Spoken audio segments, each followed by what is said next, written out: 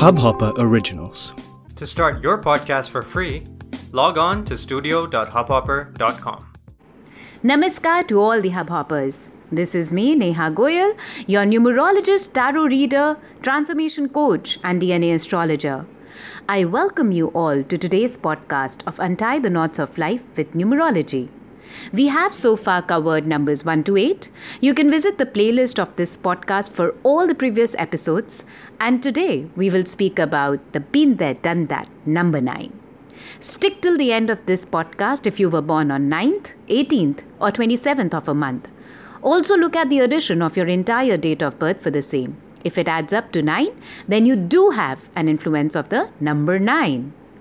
In case you haven't already, do join me on my other social media platforms. On Instagram, on my handle Neha Goyal, which is NEHAAGOYAL, I put out daily tips and tricks for self-empowerment. And on YouTube channel Neha Goyal Dream Reading, I regularly post videos on the same topic. Because I truly believe every self-empowered person helps in creating another self-empowered person, either through influence or through inspiration. So recently, I was trying my luck on this new app, Wishmaker. I was trying out some casino games. They had a good range like Monopoly, Blackjack. Not that I knew anything about them, but what caught my eyes was how beautifully they were using the energy of number 9.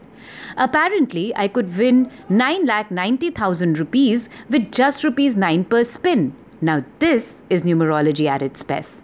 Number 9, a go-getter. Now, why did I call number 9 a been there done that number? Well, notice how it comes last in the number series of single numbers. This is a number which has some qualities and characteristics of all the previous numbers. Some experts also consider number 9 people to be old souls. This soul could be here to end cycles and conclude things, let go of that which no longer serves its soul journey. Thus, number 9s will face a lot of endings in their life. After all, they are humans and might feel the pinch of it too. They are aggressive, impulsive, and often considered to be quarrelsome. However, a lot of times they will also be seen as philanthropists and generous people, very sensitive souls, yet they might not be too strong in their listening abilities.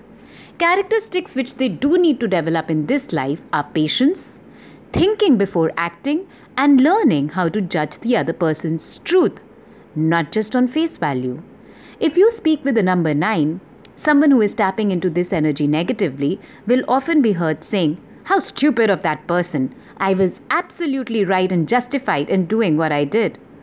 Often this is how they get into quarrels or misunderstandings with people. Thus, anger management is their best remedy.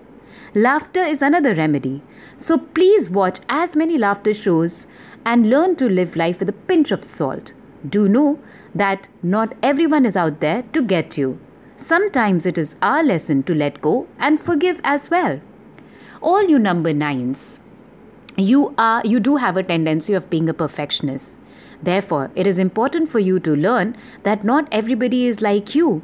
Not everybody so far has already lived the journey of 1 to 8 and their life lessons might be very different from yours.